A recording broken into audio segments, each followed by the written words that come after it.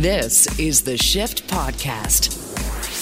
Today on the Shift Daily Podcast, can you undo anything on the internet? Jesse Miller, social media expert with Mediated Reality, tells us why the internet stores everything you post. He also gives us some tips on how to set up some boundaries for your kids with that whole live streaming post it now feature that can get people in trouble. Halloween Kills, the movie, is here. Steve Stemming says it is killer. Our film critic Steve reviews the latest installment of the Halloween franchise just in time for Halloween. Although it'd be funny if it said Christmas, let's be honest. Plus a look at Ridley Scott's The Last Duel, looks great, and big Blu-ray releases here on the podcast. Plus, are you okay with opposing views and so much more? This is the Shift Podcast. Are you okay? Ryan O'Donnell is here. Brendan Kelly is here. I'm Shane Hewitt. Are you okay with cheap travel? Yeah, it's the best kind of travel. Is it the best? Yes. It's not. It's no, it's just the cheapest. I've never, no, that's not true. I have flown on cheap airlines and there is a difference, but I've only flown first class once. And that was pretty sweet, but it was like on a 1 hour flight. Yeah. So First class is the best. If you ever have a chance to fly first class internationally, that's the best. God. I was given an upgrade flying from Hawaii to Vancouver. And normally it was an all-night flight. And normally you kind of just want to curl up and go to bed, right? No way, man. There was hot meals and scotch and it's the best. Yeah. Yeah. Especially it's amazing. If you're like flying to Australia. I don't know if anyone's ever done the old 13-hour thing. Oh, my. No. I didn't do first class, but I can imagine. 13 hours in a regular seat. You think you could handle it until it's only like hour 6 and you're looking at the clock and you're like, oh, my, I'm not even halfway. Your butt starts to just leave your body at that point. That was Canada 3000, that old airline that had the real economy seats. Those seats were so small, man, and you'd sit at the very back and you'd put your butt to the very back and your knees would touch the seat in front of you. And like if this plane was going to crash, everybody would have broken legs. Everybody. Nobody would survive. That's the least Nobody of our was getting issues. out. You know what I mean? Oh, man, that was great. Well, flying for cheap is great. It is an amazing thing to be able to do. It's okay to spoil yourself and fly for not cheap too. But flying for, if you can get that for cheap, there's something about walking through that airport where you're like, I got a deal, and here I am. Feels good. Well, Japan has a bunch of cool stuff. Vending machines, you can buy anything in a vending machine in Japan. So Christopher Gilbert tells us all the time, you can just buy beer, right? Like, that's cool. So cool. Well, these machines are incredibly popular, and they're very over the top in Japan. And that's why an airline started taking advantage of this trend. Japanese budget airline Peach Aviation, which, by the way, their color is pink. Maybe it's a lost in translation thing, but you would have thought they would be colored peach. Just saying. But peach is kind of pink. You think? Hold on. Let me look at this. Peach Airlines. Let me take a look at this branding here. It looks like that is a pleasant color of pink. It is. That but is it's nice not peach. to look at. That's true. It's not peach, but it is a nice color to look at. So they set up this Peach Aviation in Japan on Wednesday, Tokyo's Shibuya Ward, a capsule vending machine to sell tickets, airplane tickets. So you walk up to this vending machine and you put in about $50. That's what it translates to. It's about 5,000 yen, I believe. Yep. The machine drops a capsule down with a coupon worth 6,000 yen. That can be used to purchase an air ticket to destinations written on the paper. Buyers do not know the destinations before the purchases. So you would walk in, imagine if it was Canada only, you'd walk in, you put in your $50, it would drop poop out an egg capsule thing, you would open it up, and those would be the options of destinations you could go to. That's everywhere you could go, but that's now your ticket. You don't get your $50 back, even if you don't like it. All the tickets are from Narita International Airport in Chiba, to 11 other airports around the country. You know, they're not major airports, but they're popular airports. So over 3,000 capsules have been sold so far. Wow. So would you do it? Would you do it? I don't think I would do that in Canada. I would do that in Europe. I wouldn't even do that in the States. I would do it in like a small contained place, but not Canada, because you're playing Russian roulette. I want to see parts of Canada I've never been to, like the Maritimes. See, that's why it's I think hard it's to get amazing. out there. Yeah, but $50 if I though. get it and then I get congratulations, you're flying to Cold Lake, Alberta, or something like that. It's like, I could. What's wrong with the Cold Lake? Nothing's wrong with it. But if I want a flight to somewhere new, I'd prefer somewhere different. And because Canada's so enormous, like you could get a million different things. And I'd rather have an idea of where I could go. First of all airlines make the joke when you get in the plane and you start to taxi away, you're pushing back, and they're, good afternoon, ladies and gentlemen. Welcome aboard our flight 1234 to Winnipeg. And everyone goes, groan. Oh, just kidding. We're going to Maui. Right? Oh, my God. Poor Winnipeg, first of all. Winnipeg. Why does Winnipeg have to be the place that nobody wants to go to in the wintertime? But would you do it, though? I think this is the coolest thing ever. $50. I'm assuming it's return, because imagine if you had to buy another capsule on the other end. You're like, how do I get home? I had to buy 7 capsules. But you could go anywhere in Canada. I mean, here's your chance to just go places. $50 return. I'd do it. 50. That's Yeah. such a good price. Yeah, I'd do it. I'm a traveler. I like going places. That's the whole point of my life, is to continually be doing something different. And going places different. I'm a traveler. And if I can do it frugally, I don't care where I end up. If I've just never been there, I'll experience it for a little bit, and then I'll get in another capsule and go somewhere else for $50. This is the guy whose good news story a couple of weeks ago is that he walked a block the different direction. Exactly. So I think this is amazing, especially in America or Canada. I think in Europe it'd be amazing too. I mean, but I'm pretty sure for $50 you can buy a plane ticket some places with Ryanair and the cheapos. Cheap, yeah. So, like some of those ticket prices over there, the competition's so good that they get all kinds of people that just no-show because they put tickets on sale for like $25 and people just buy them. And then they're like, if I can't go, no big deal, right? I think this is amazing. I think this is fantastic. I would love to do it. It would be great to do. The only problem I see in this is you would be going by yourself.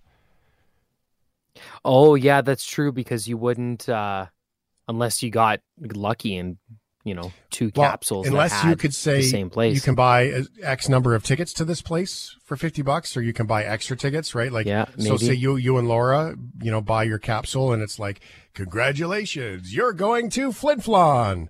And then you're like, Laura's like, I've always wanted to go to Flin Flon. I want to see Flint Tappity Floniton. And then you're like, you dial into your thing, you enter the thing. I will have 2, please. Here's 50 more of the bucks. Yeah. Yeah, if they do that, I would love it sucks that something like this would never happen in Canada because of how expensive it is to we pay get more around than that here, in but taxes. Yeah, exactly. But in a country that's as small as Japan, it's brilliant. And I hope they do something like this in Europe too. Like it's fantastic. If they did this in Canada, idea. It would be like, congratulations, you're $50. You can go to Barrie. And then you'd be, like, hey, and then you get to the airport and they'd be like, here's your $50 ticket. Thank you very much. That'll be $374 in taxes, please. Yeah, and then $150 to check your little bag and everything too, check your all bag. that stuff. Yeah. Oh, you wanted a seatbelt? That's 10 extra bucks. Mm-hmm. Oh man, I love picking on airlines. I love picking on Canada's taxes. Why wouldn't you? Are you okay? Are you okay with opposing views? Well, absolutely. Yeah. Especially because your views are wrong. Oh. I'm just kidding. That was direct. Totally not that guy. I just thought it was funny. Yeah, no, I am 100% okay with opposing views, and I am so worried these days that we're getting so far away from that. Now everyone's all about censoring and shutting up whatever they don't agree with. I don't like that opinion. I cancel you. Yeah, I don't like that. I think we're going in the wrong direction very slowly. Mm-hmm. Yeah, it seems to be getting pretty quick now. A conversation is always better if there are 2 sides. I would think, but it to a certain degree in certain circumstances. They don't even have to be opposite but sides. even I love, that too. I love when we talk about a movie or you make fun of my sneakers or the Smiths. I like that we go back and forth on that. It's fun. We don't live in La La Land where it's like, oh, that's wonderful. Everything's wonderful. It's not all wonderful. So it's fun. Well, Brendan, have you ever got the feeling that we were ever going back and forth in the Smiths? I didn't ever feel like we were going back and forth in the Smiths. I don't think we were going back. We made that. Yeah, we made that clear. We made it pretty clear. Yeah. We actually shouldn't allow any mention of the Smiths or Morrissey anymore. We should just censor it from the show. You might as well drop me, man. See, opposing views right there. There are some sides you don't really want to be on, though, in views, and here is a horrible example of that. Here is a horribly good example of that. I just kind of assumed that was a typo. Gina Petty is the Carroll School District's Executive Director of Curriculum and Instruction in Southlake, Texas. She made a shocking comment Friday during a training session on which books teachers can have in classroom libraries. When asked to help clarify how this new policy works, she said, you go through, just try to remember the concepts of 3979 and make sure that if you have a book on the Holocaust, that you have one that has other. How do you oppose the Holocaust? Believe me, that's come up. So number the stars, No, which is you just take out one. wow, okay. Oh, So no. the training came 4 days after Carroll School Board, responding to a parent's complaint, voted to reprimand a fourth grade teacher who had kept an anti-racism book in her classroom. Well, I wouldn't want to go to school there. Yeah. Yeah. Wow. Anyway, That is, well, dreadful, really. that's a lot. I would say. Yeah. Yeah, that's All right. terrible. Are you okay? Are you okay with playoff baseball? Yeah, I like playoff baseball. We get to hear old Joe Buck there on Fox and his big booming voice, and it's October and the Yankees and all that stuff. Yeah, I like it. I love to hear about baseball and the way that they still have the old school voices. Yeah, They still do. I think the best part about playoff baseball is that it has the best storyline of any sports league ever. Like the rivalries and the actual like lore of each series and World Series is so much fun to watch. It adds to the game so much, which is too bad because regular season baseball is kind of painful to watch, honestly. But playoff baseball is just amazing. But baseball is fun in person. I just can't. I don't get So it on much fun TV, in but it's person. fun in person. Okay, so exciting in the playoffs, not so great in the regular season, but the stakes are higher in the playoffs. Understandably, fans of these games get a little rowdy, whether they're in the stadium or not. The fans you're about to hear took things a little bit out of hand. This is from ABC 13. Another important reminder about this morning, another important reminder about the dangers of celebrating with guns. Houston police say a man shot by a friend while celebrating the Astros win. It happened at an apartment complex on Flintlock near 290. That's on the northwest side. Investigators tell us every time the Astros scored, a group of people would dry fire their guns. But at the end of the game, a man forgot to unload his weapon and shot his friend in the abdomen. That man will survive. Okay. We're gonna need to start. We're gonna need to have a Texas intro. What's I with know. all these stories from Texas? Oh, Police department's trying to decide if charges should be laid or not. We imagine the guy's reaction to getting shot probably sounded like this. Ow! You shot me, you a-hole!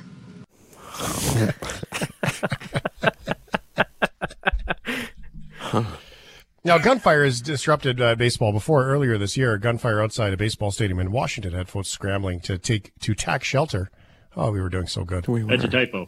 so good. In the stadium's bullpen to take shelter. And there was someone got shot because of a ricochet in that particular case. I just don't understand that celebrate, shoot guns in the air thing. I guess I don't get that because gravity, right? I always think about gravity. Yeah. Someone's Gravity, getting clipped the on the way bullet's down. going to come down, and they're so loud. Guns are so loud. There's no, they're the movies, games do not portray how unbelievably loud a gun is. I just don't understand why you would actively want to hear that, especially around sports. Yeah. All right. Funny, I was doing a pre-interview. Speaking of, it's a typo. It's a typo. I was having a conversation with a lady by the name of Andrea today, and Andrea is going to come on, and we're going to do next week. We start some work on living with disabilities and disabilities and poverty and all kinds of stuff like that. We're going to talk about that stuff on the shift. Andrea is an advocate for that. So Andrea and I had a conversation today, and I asked her, I said, I'm assuming you don't sit up all night listening to the shift. So have you heard the show? And she says, yes, I have heard the show. And I said, well, what's your takeaway? And she said, well, you guys have a lot of fun and you talk about a lot of important things, and someone has terrible spelling. She said. Yeah. Oh, look at the reach of the typo. Look at that. It's beautiful. Far and wide across the land. Well, that's good. Well, she's also a writer and has some articles that are written in the Star. So I think that she was observing, but it was very good. And I do look forward to introducing you to Andrea next week. Are you okay? Cool. Are you okay with home inspections? I don't know. I've only had one in my apartment. Yeah, that's true. Important. Yeah. I've only had one in my apartment here, and all went well, even though there is totally a bit of ripped wallpaper or paint that we 100% covered with a painting. Yeah. And he did notice that. True. So that's good. Toothpaste. Yeah. My landlord has not been here in 3.5 years, except for one day I went outside and he was trying to pull out weeds out of the easement in front of the house. So that was it. Never been here. Huh. Damn. Yeah, no, inspections make me nervous, even when I know I'm good. I think it's just. I know I'm good. I know I'm good. I don't know if it's just a Catholic guilt that was instilled in me. When you were a child? Yeah, it could be. Just say you're sorry and you'll be fine. Don't worry about it. Well, whether you like it or not, your home, much like you, will probably need a checkup every now and then. And when you go digging through your home, you might find some interesting things. A woman in Santa Rosa, California, called Al Wolf over her... Al Wolf. That's a name? Is that the name? Al Wolf? Al Wolf. His name is Al Wolf. Yes. Oh, okay. Well, it's just a little contribution, if I might. Maybe called a guy named Al Wolf or something. I don't know. Al Wolf. I see what you... Oh, okay. Called... you think I wrote that in a different language or something? No, I think it's a typo. I just assume it was a typo. It's not a typo. His name's Al Wolf, but okay. Okay. A woman in Santa Rosa, California called a man named Al Wolf over to her home after seeing a rattlesnake. It's at this point where I'm just going to automatically assume and deduct that Al Wolf might be like a snake guy. He is a snake guy. Oh, thank you. Al runs a not-profit Sonoma County reptile rescue, and he really loves snakes. He had the time of his life when he got around to that house and looked underneath it. Here's more from KTVU. Within a minute, I find a rattlesnake. I go, oh, good. So I get it into the bucket, and then I see a second rattlesnake. Okay, so I get that, put it in the bucket. Now I got to get some rocks, and I move it over, so I catch a third rattlesnake. Then I see two babies coiled up, and I go, oh, man, they're having babies. It went on like this for about 4 hours. In the end, Wolf removed 92 snakes, 59 of them babies, from that one area. A personal record. He told the homeowner what he'd found. She said something odd to me, too. She says, maybe that's why I haven't had a rodent problem. I said, you think? The homeowner does not want to be identified or her property in northeast Santa Rosa. She doesn't want her neighbors to know. Wolf says the snakes, most about 3 feet long, must have been attracted to that spot because there were a lot of rocks underneath the house. He says his time in the snake pit was pure joy. Damn, one house, this many. You know, that's when I started getting happier and happier, and I started thinking, I wish this happened every day. Wolf says he released all the snakes into the wild. Away from people, private property, you know, and it's a beautiful animal. It doesn't deserve that. It belongs out there. I love it. It's what I do. You're weird. Yeah. But I love how much he loves snakes. He does And love the snakes. He loves the snakes. You can tell he cares about the snakes. He's having a blast. 92 snakes, man. 92 snakes found at that house. In case you ever run into a rattlesnake and Al Wolf isn't around to help you out, here is what you do. Some tips. Remain calm and do not panic. Stay at least 5 feet away from the snake. Anything more than that is also recommended. Make sure you give it plenty of space. Social distance the snake, if you will. Do not try to kill the snake. Doing so is illegal in some places and greatly increases the chance the snake will in fact just kill you back. Do not throw anything at the snake, like rocks or sticks. Rattlesnakes may respond to this by moving forward to the person doing the throwing and try to kill you. If you hear a rattle, don't jump, don't panic, do try to locate where the sound is coming from before trying to move so you don't step closer to the snake or on top of it, because C points 3-4 and this is 0.5. It just might try to kill you. And he loves them. He loves them. Can you imagine? 92 snakes. And then you call Al Wolf. See what this is good business, right? He takes 92 snakes, he distributes them in another neighborhood, and then he gets phone calls from the neighborhood saying, yeah, there's a snake in my house. Oh, let me come help you. He did say he put them on private property. He did. Oh. He's like, I'll come save your 92 snakes. Wait a second. How did you know how many snakes there was? Good work, Al. Well done.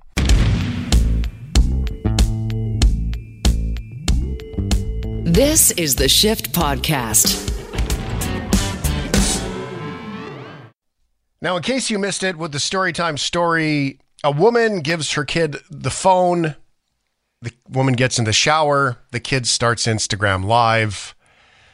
Mom's naked in the shower. Man, how do you undo this? Jesse Miller, Mediated Reality, is here with us on the Shift. He's all things socials. This would be a strange one to bring up in your corporate social teaching, the students. How do you undo a young person Instagram living mom in the shower, Jesse? You don't. That's the best part. This is like when you're trying to find your QR code for your vaccine passport and you swipe through your nudes and your camera roll, or you're when someone takes your phone and they're looking at the picture and you're like, don't swipe left. Do not swipe left on that photo. Or to that point, swiping left and right where you bounce into a coworker or cousin and stuff like that. And you're like, oh my goodness, because you're rapid firing. You know, I've heard the litany of them all. I've heard managers say, you know, I inadvertently swiped on a coworker or a subordinate.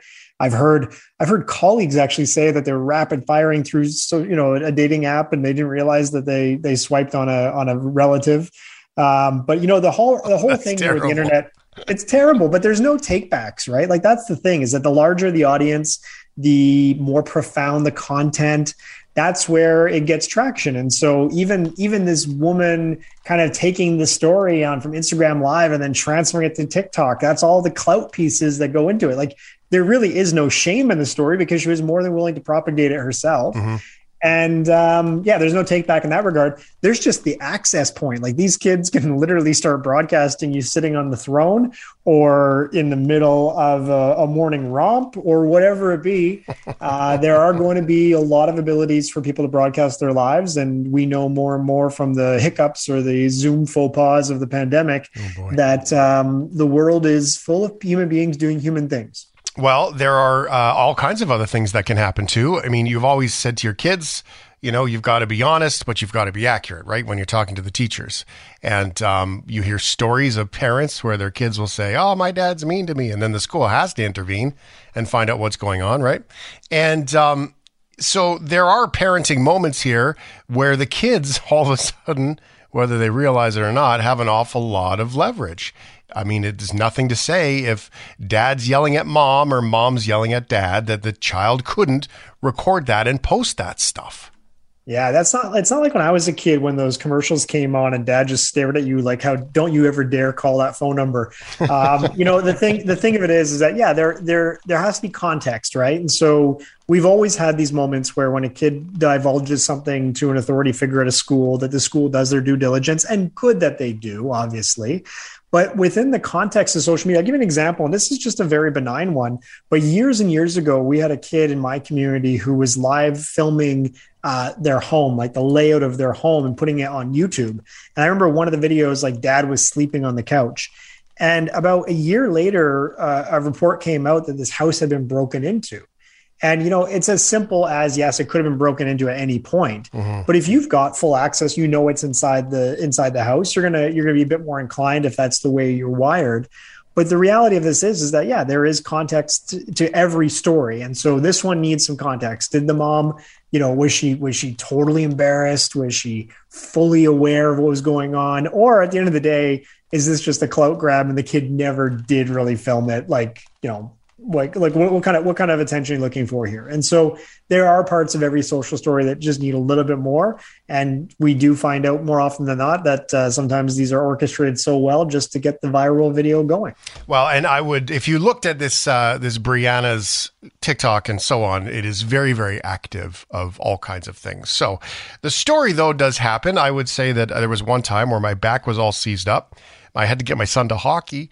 And the only way I could do that was by sliding down the stairs because I couldn't use the stairs. Now, my son at 15 years old, in his infinite wisdom, thought it would be great to videotape me and not help me. Love it. Well, I didn't find out that he had done that until I got to the arena and one of his teammates came and said, "Hey, how's your back?" And I was like, "It's fine, thank you for asking." To which I went to my son and said, "Hey, how does that guy know about my back?" And so that was what he was doing. Instead of helping his dad down the stairs, was capturing it for Snapchat. So kids do this stuff, man. We parents, we got to be on it. Yeah. Well, that's the thing. So how do you set up those boundaries inside of a family home? Now, first and foremost, one of the things that we do in our education campaigns with school districts here in BC and to be fair, across Canada, is talk about digital consent. And so I put up this idea of digital consent around 2017 in the sense that parents need to start asking their kids, do you mind if I film you? Do you mind if I take a picture of this? Do you mind if I send this to grandparents or aunts and uncles or whoever it be? But the thing is we could not expect kids to be kind, considerate, and caring users of these electronic media content pieces if we didn't demonstrate that to them. So if we didn't ask the question with their idea of informed consent being the primary as opposed to the want of sharing, then there's no way we were going to ever curb some of the issues we were seeing with kids in tech. But that said, the family home is supposed to be somewhat sacred. And in that, we've seen kids record teachers who are yelling and screaming, or conflict between an educator and a student that the principal would usually align with the teacher as opposed to the evidence that the student created.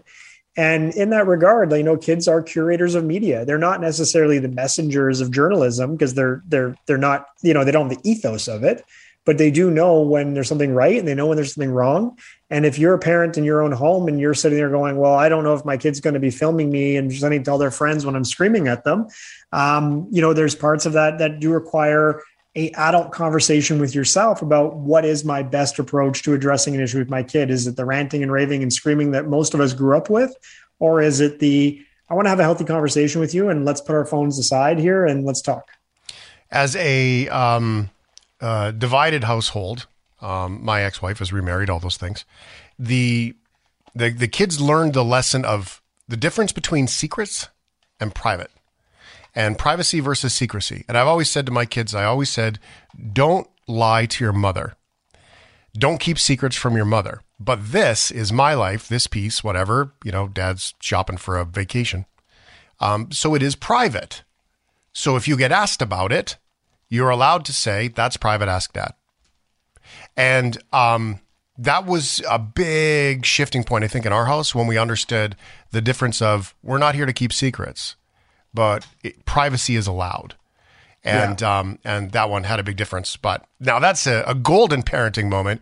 I've had many failures. So since we are talking about parenting failures, Jesse Miller, I ask you to confess, what is your biggest parenting failure that you've experienced? You know what? I've got two wonderful children, and they're no better, no worse than anybody else's kids. And I grew up in a split home, but I grew up with loving parents who really did put effort into trying to make things quote unquote normal. And, one of the things that actively in my relationship that we've tried to do is not necessarily correct those mistakes, but really put our kids in a foremost focal point.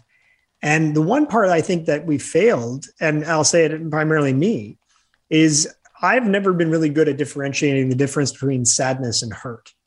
because you can be sad about something and really kind of be processing that. And you can be hurt about something and know that somebody has to have reconciliation. And I think in certain moments, like when you project those parenting values, especially the ones you grew up with, I recognize that I've probably said things to my kids that I didn't mean to be hurtful, but it probably came across as hurtful. And when you see the end result, it's not like, oh, I didn't mean to say that, you shouldn't be so upset. It's, did I create sadness? Did I create an environment that made somebody feel like their worth was less than?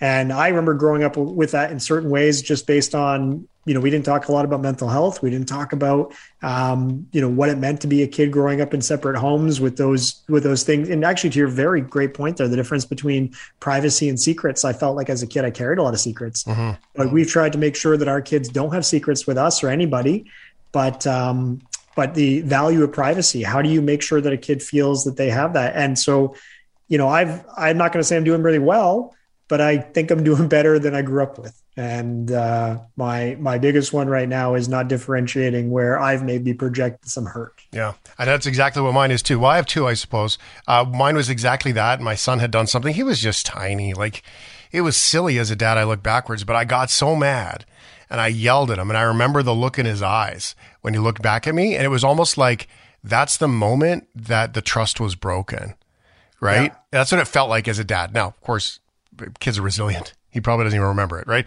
But but that was the moment for me when I yelled at him. I pointed my finger at him, and he stopped and he looked at me, and I was like, "Oh no!" Now, on the more playful side, I also lost my kids once, but I didn't really lose them. I was driving. I was in the middle of Calgary, driving along, and I was like, "Oh no, where are the children?" And I had a panic moment because I was running around, and I had just left the mall, and I was like, "I don't have my kids. Oh my God, where are my kids?" And I was like, "Oh yeah, you dropped them off at Grandma's place earlier." So I had actually lost complete track of my children, even though I had already taken them to the care of grandmother. So I will confess, those are my screw-ups. I don't know if it's weird, but I've always kind of prided myself on the fact that I've never lost my kids. But to your point about the you see the hurt in their eyes. I recognize, especially during the pandemic, this was the biggest thing for me, especially with lockdown and being home more often. I was never playing as much as I should have with my kids. Oh, that's true. And so play is a big piece. And when you have one of your kids in front of you and saying, "Hey, do you want to do something with me?" And you kind of always put into the corner, I got to check an email or I got to finish this thing. You're never going to get that time back. And so I'm learning that as much as I can. And, just taking kids to practices or driving to places that's part of the deal. That's not play. So you got to carve out that time for play. Not all dads aren't the only ones who screw it up, even though Jesse and I might be leading the pack. Moms do too. No offense, moms. We will take everyone's calls on what are your biggest parenting screw ups. Thank you for the honesty, Jesse. I appreciate it, brother. Oh, as always. Thank you, Shane. Appreciate it. This is the Shift Podcast. Let's go to Hamilton and say hi to Bill. Hey, Bill, we are a little short on time, though, but I do want to get your story. Tell me what's going on. All right, Shane, real quick, I'll tell you. I've been sober 23 years now, and the biggest thing of my sobriety is honesty. And my daughter wasn't in my life from the time that she was 3 years old until she was 14, and we finally reconnected. We started, putting things I thought back together. And a long story short, I just turned into an ATM machine is what I turned into. And she had gone through this period of these lies that were unbelievable. I need a book for school. I lost my laptop. I need a dorm deposit. And it just went on. And until friends are telling me, hey, she's using you. She went on a 3-week vacation with her mother to Disney World. And I knew about it. Friends are telling me, look on Facebook, you'll see that there's pictures of them there. And I held on to that for months. It drove me crazy. And finally I had to say something. And, she just continued to lie and lie. And then it turned into no more phone calls, no more emails, no more nothing. And so let me ask you this question. I'm assuming you're not talking to her anymore. No, we haven't talked since 2013. Wow, that's a long time. So let me ask you this question. I'm going to be very direct with you here, Bill, but it's coming from a place of love, okay? Just dad to dad. You with me? Yep, I'm listening. Okay. So what does your in a couple of words, tell me what your ideal relationship with your daughter would look like? What would you like it to look like today? No story, no history. Like today's a brand new day. Tomorrow she calls you and hangs out. What does that relationship look like to you? Just take me for the person I am, not the person that you know me to be from what your mother has told you. Okay, but that's the past, Bill. No, that's the past. So work with me, dance with me here, okay, bud? Yeah. That's the past. You hear that? That's a story about the past. I want you to, none of that exists. What would you like that to your time with your daughter to look like? I would like it to look like a person that she can confide into, a person that she can trust, a person that she can love. And when that day comes, that person can walk her down the aisle. That's what I always hope and dream for. But I don't that's see where that you start, happening. Bill. Well, no, but see, don't tear it down. See what you did there? You built it up, and then you made yourself safe by tearing it down. So here's what I'm going to do, Bill. You go home, and here's your challenge from me, okay? When you're done your work and you go home, I want you to write down with zero history, zero past, nothing but what you want a healthy relationship with your daughter to look like. No past, nothing, okay? And then you live into that, and that's what you work to create. And you work to be that person, not this person. And I'm going to offer you something else. This is a little bit judgy of me, but it's coming just from what you're telling me, and I'm going to say it quickly, okay, just for the sake of time. You said to me that you're a stand for honesty in this world with your sobriety. That leads me to believe that there probably was a history of lying. And I can't think of a better father to help his daughter through this phase of her life than a guy who's been through it himself and has come out the other side with a commitment to honesty and love. So I can't think of a better person to do that than you. I tried to sit down and explain, I said, okay, no, I don't want to hear, that's great. I don't need to hear the stories. Do you hear what I'm saying to you? Yeah, I do. Yeah, and it's not because I don't want to hear your story, Bill. It's just because of the fact that those old rehashed reasons from the past are not going to get you to create the trustworthy walk the daughter down the aisle. Yes. That's what I'm saying to you. You're That's right. my offer to you. Okay?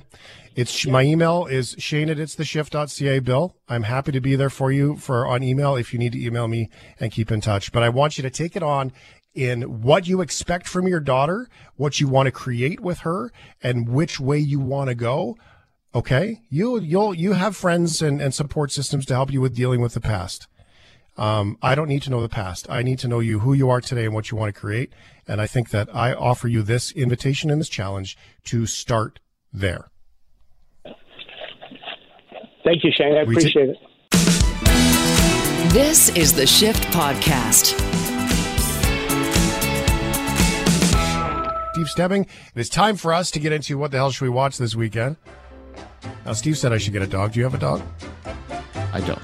No. I'm not allowed pets in my building.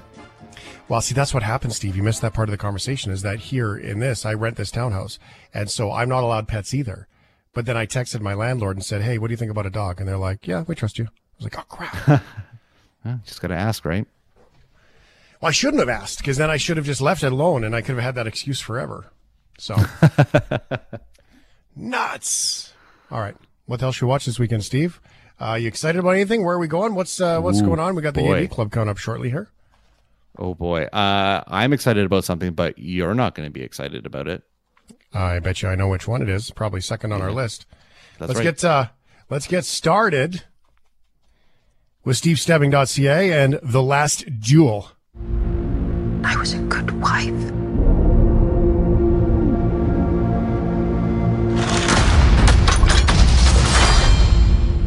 And then was judged and shamed by my country.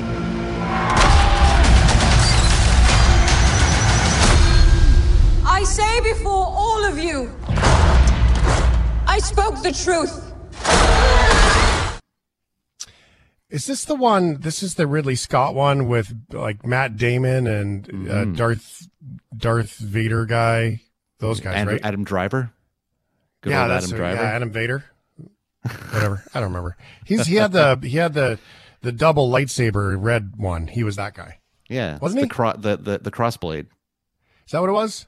Yeah. Kinda. Anyway, He should win with a sword fight after all that lightsaber experience. Just You'd think. But, I mean, this is more a historical thing. This is Ridley Scott going to the right in the midst of the 100 Years' War in France. And for the duel between basically two at one time friends who are dueling over the honor of the Matt Damon's character's wife, who says that she was assaulted by Adam Driver's character to set up this whole duel. And I mean, the cast around Driver and Matt Damon with Jodie Comer's in this one, Ben Affleck's in this one. It looks really, really great. The only issue is that Ridley Scott has kind of duped me before. I'm looking directly at you, Robin Hood, with making not good historical or medieval movies. But he did do the Kingdom of Heaven director's cut, which is just a phenomenal film. So I don't know. I'm in the middle of the road, but I do have friends who got to see the advanced screening and they said it was really good. So I think I'm leaning on the good side of the fence here. I think the trailer looks fantastic. Mm-hmm. It does. I mean, medieval armor, suits of armor, and sword fights, and jousting, and all those things. I mean, can you really go wrong with that? It looks fantastic. Absolutely, but it's 2 hours and 32 minutes, Shane. Oh, man, I can't watch that crap. I don't have time for that. Ryan, you have free time. You go watch it. Tell me about it. Yeah, absolutely. I would love to. And you know what? I'll see that, and then next weekend I can go watch Dune. So I can put, with James Bond, that means over the course of 3 weeks, I will have been in a movie theater for 12 hours at least. So that's exciting. I love that fact. That's awesome. Bond didn't feel long, though. Bond doesn't Not feel at all. long. Amazing pacing. Side note. Okay. All right. Well, okay. We're going into the scary stuff now. This is probably the one that Steve was talking about, I'm guessing. We're going back in time. Jamie Lee Curtis returns at Halloween Kills. We killed Michael. My grandmother set the fire. No one told you. Told me what? Michael Myers is alive. A man couldn't have survived that fire.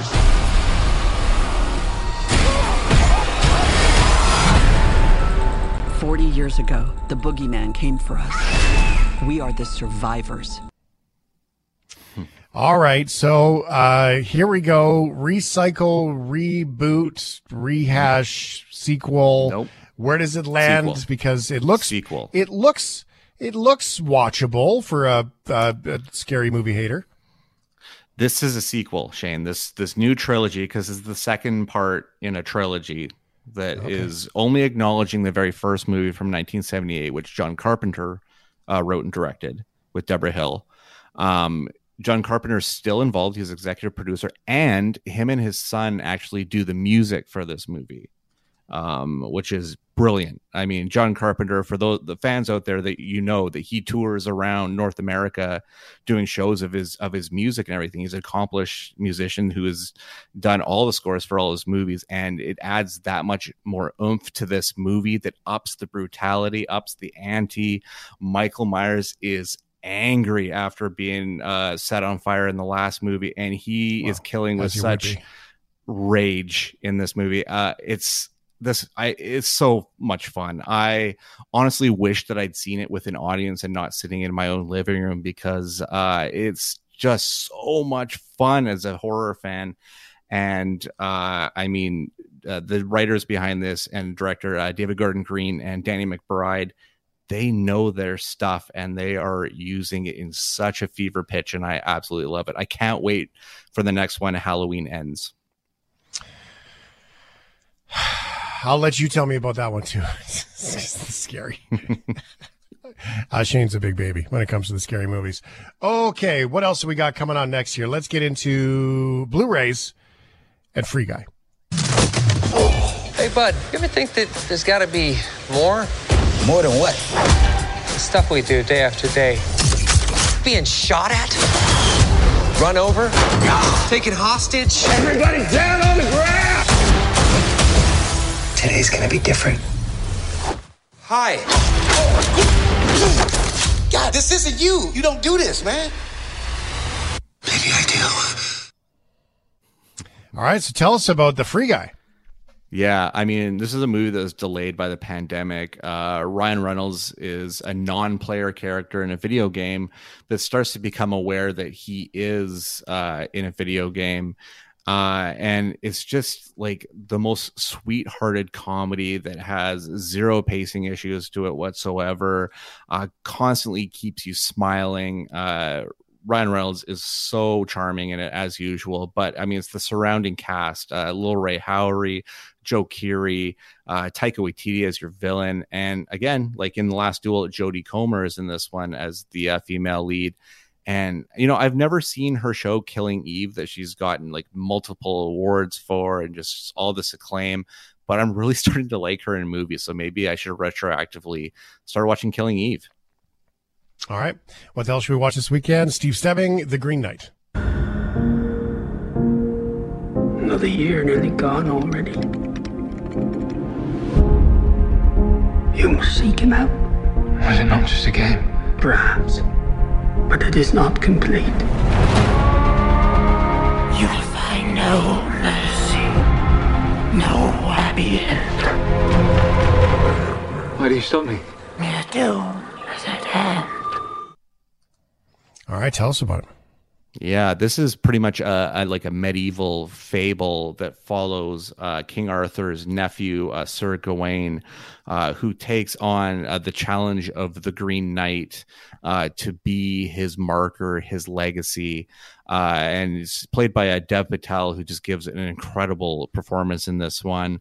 But I mean, the real star of this is the incredible, mesmerizing cinematography throughout this.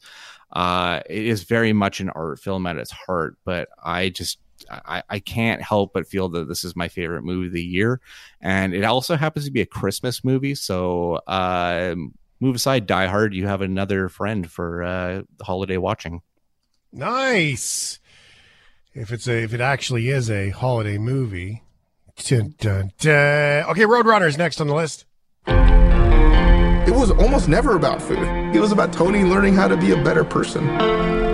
When he threw himself into something, he threw himself completely. Why am I here? Am I insane? He was like, life's about finding a cliff worth jumping off.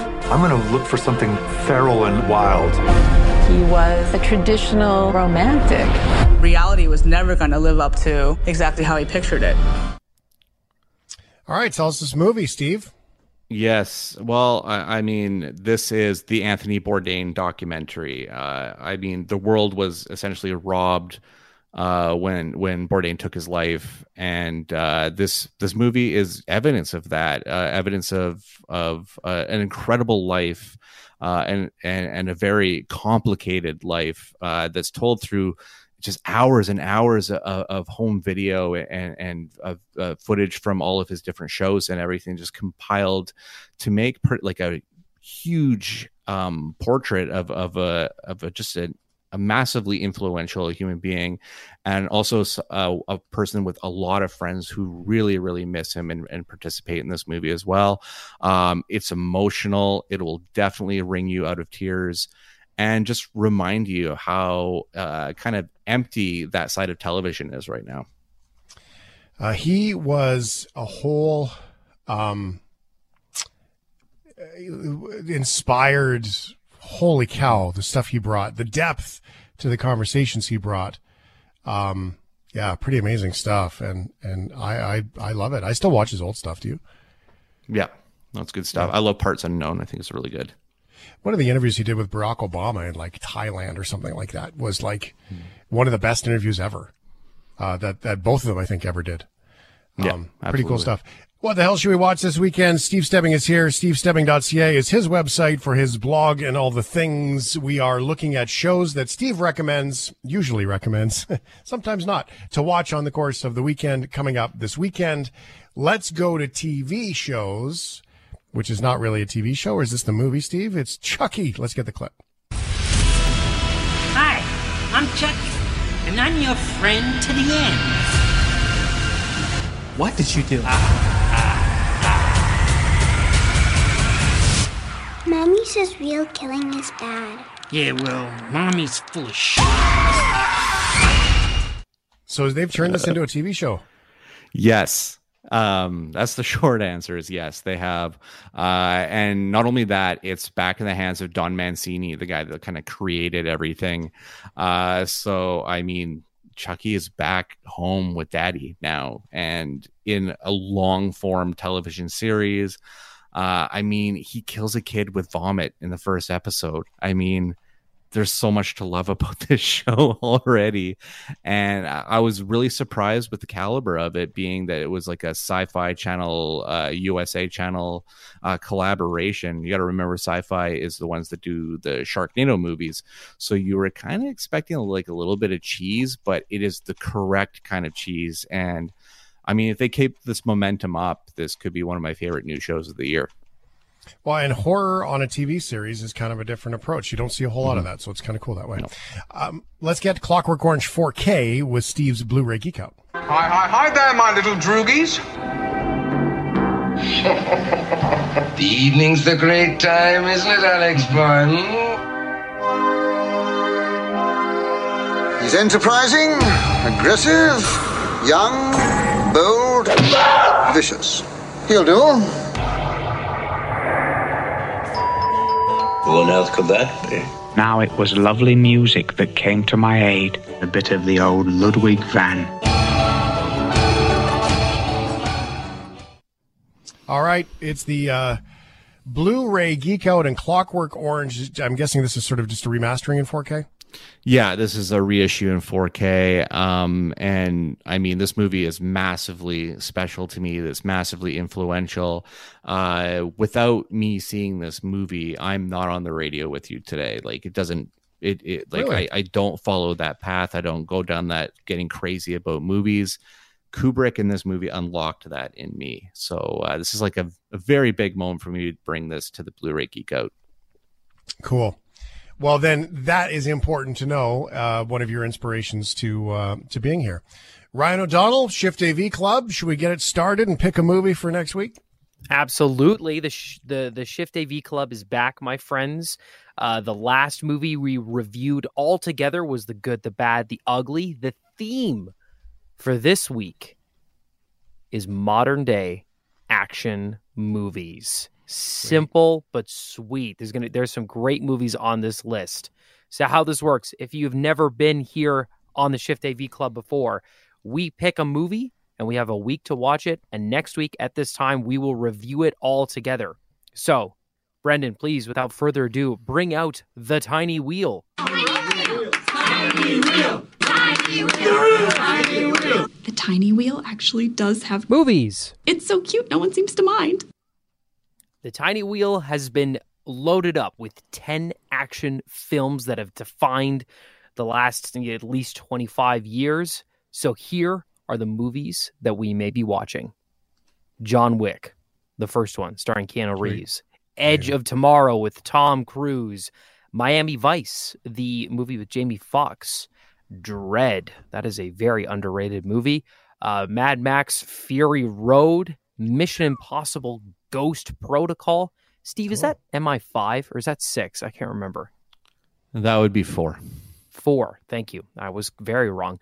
The Bourne Ultimatum. Collateral. Tom Cruise in Ghost Protocol. The Raid and Hot Fuzz. So great movies on this list. Like that one. Oh, who doesn't? I think. Let's spin it. Let's do it. Spin the wheel. Let's do it.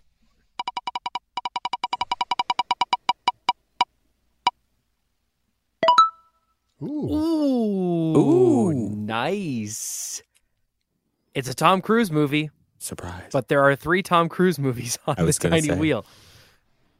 And the tiny wheel has spoken. We will be watching the 2014 sci-fi action bizarre live, die, repeat Edge of Tomorrow. Let's get the trailer. I'm going to tell you a story. At first, it's going to sound ridiculous. But the longer I talk, We have to find the keys. the more rational it's going to appear. I can't believe you found coffee. Sugar, right? Yeah. Hold on. 3. You like 3. many times have we been here? How many times? For me, it's been an eternity. It's basically Tom Cruise trying to fend off an alien invasion, and he's stuck in a time loop. So he just constantly dies, and he and Emily Blunt try to train themselves to stop the alien invasion. I remember when this movie was first announced, it was going to be terrible, and it ended up being great. I'm very excited to watch it again. All right, there we go. That's your invitation to Edge of Tomorrow. It's available on Netflix. Steve Stebbing will have his review along with the rest of us on the Shift AV Club next week. Thanks so much for being here, Steve. Of course. Love it. Thanks for listening to the Shift Podcast. Make sure you subscribe, rate, and review the show and share with anyone you like. Get it on Apple Podcasts, Google Podcasts, Spotify, and CuriousCast.ca.